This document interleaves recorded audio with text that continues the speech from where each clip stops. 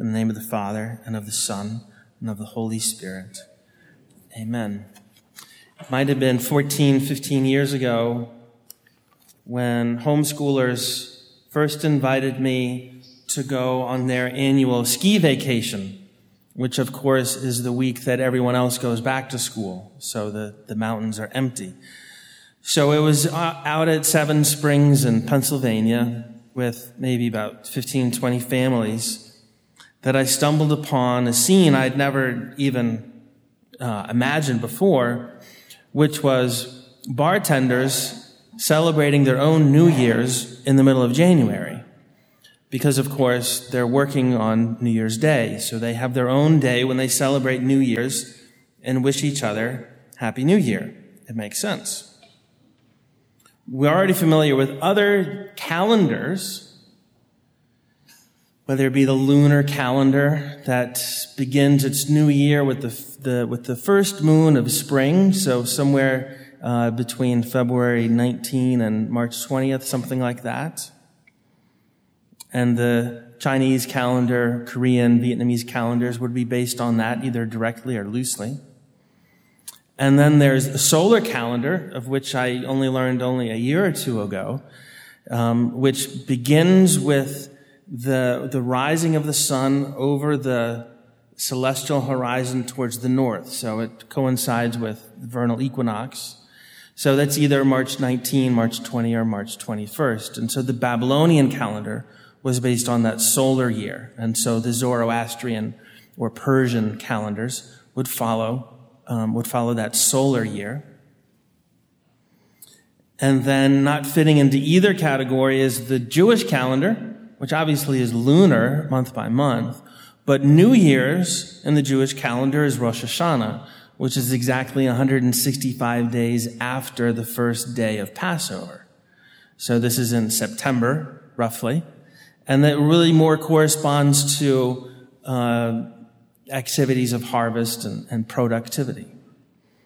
But besides those other calendars of other cultures and other religions, there are even those people who, within this Christian context, celebrate New Year's on a different day. Although you wonder how much they're really celebrating. I don't know that accountants really celebrate on July 1st, the beginning of a new fiscal year. They probably celebrate the fact that the old year is over, not that the new year has begun.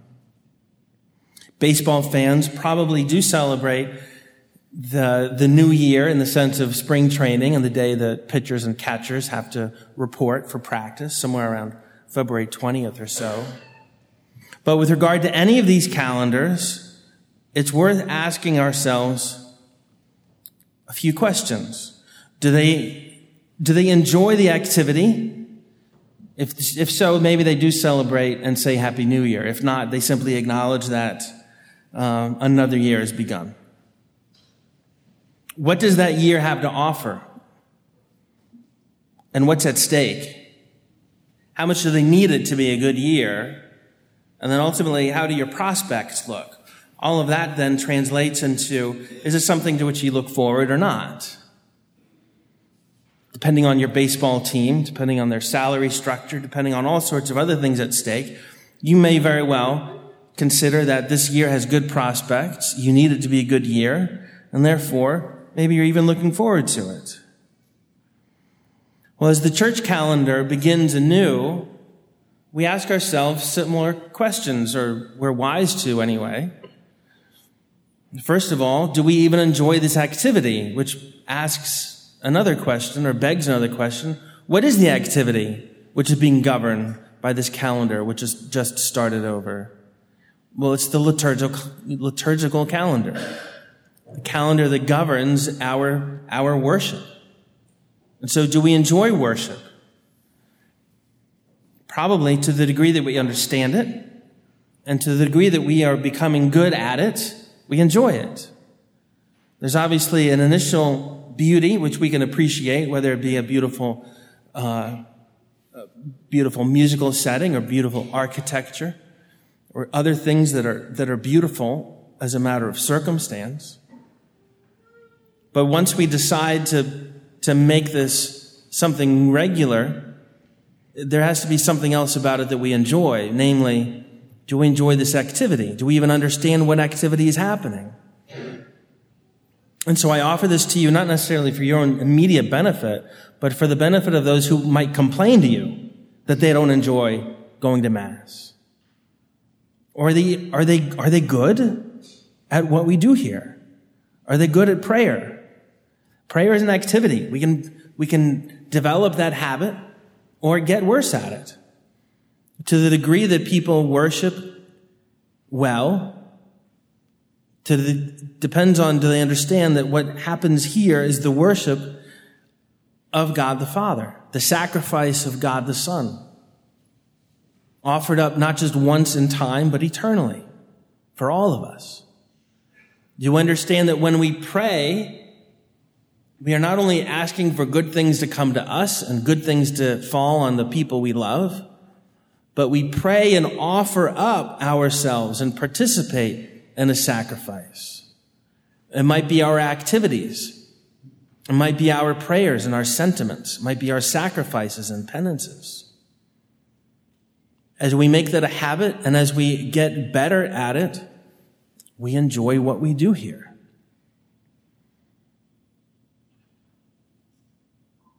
What does it have to offer? Simply put, eternal life and salvation. And so we know that, in fact, we do need it to be a good year. And yet we acknowledge that to the degree that it depends on us, the prospects for this year are fairly bleak. To the degree that it depends on God, everything is promising.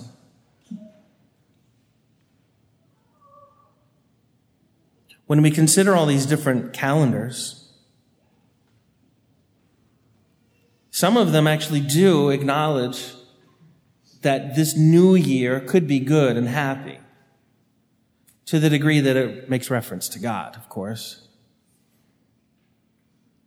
With the new year, nature brings sun and rain and oxygen and warmth. And so new life springs forth because of God. To the degree that the calendar makes reference to human activity, then it's a complicated question. The things that depend completely on us will be bad. To the degree that our activity is connected to God's, it should be good. And so a new year may be for so many people a new burden, or just simply things getting older.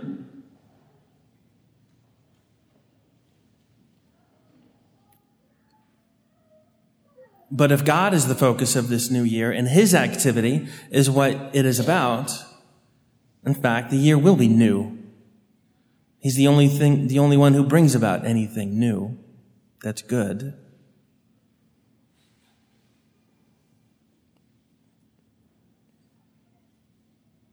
And so then we insert ourselves as secondary causes. We insert ourselves as reflecting the glory of God, doing the will of God. Acts of faith, hope, and love, works of mercy, works of charity. These are our activities which we could prevent from happening. But as God being their cause and our being the agent of them happening, the means for which they come into the world, we actually can look forward to good things happening through us, not just in spite of us. And then there's obviously the direct activity of God, because this calendar governing our liturgy functions to focus our attention on every different act of God in salvation history. Everything from creation to judgment. The incarnation, our Lord's passion, death, and resurrection. Everything that he continues to do through the church and through his glorious saints.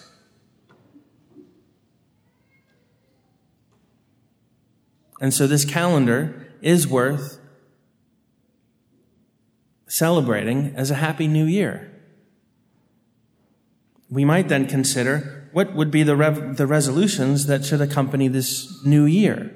Well, namely, that which we renew frequently. I resolve to sin no more and to avoid the near occasion of sin.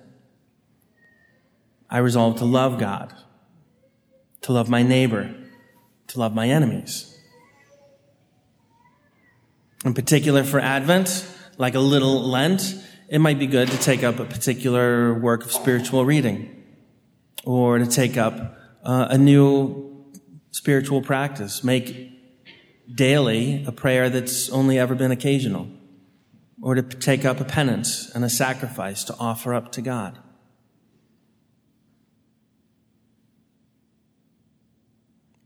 And then hopefully this new year sees us getting better at what we do, or namely getting better at being about God's business. In the name of the Father, and the Son, and the Holy Spirit. Amen.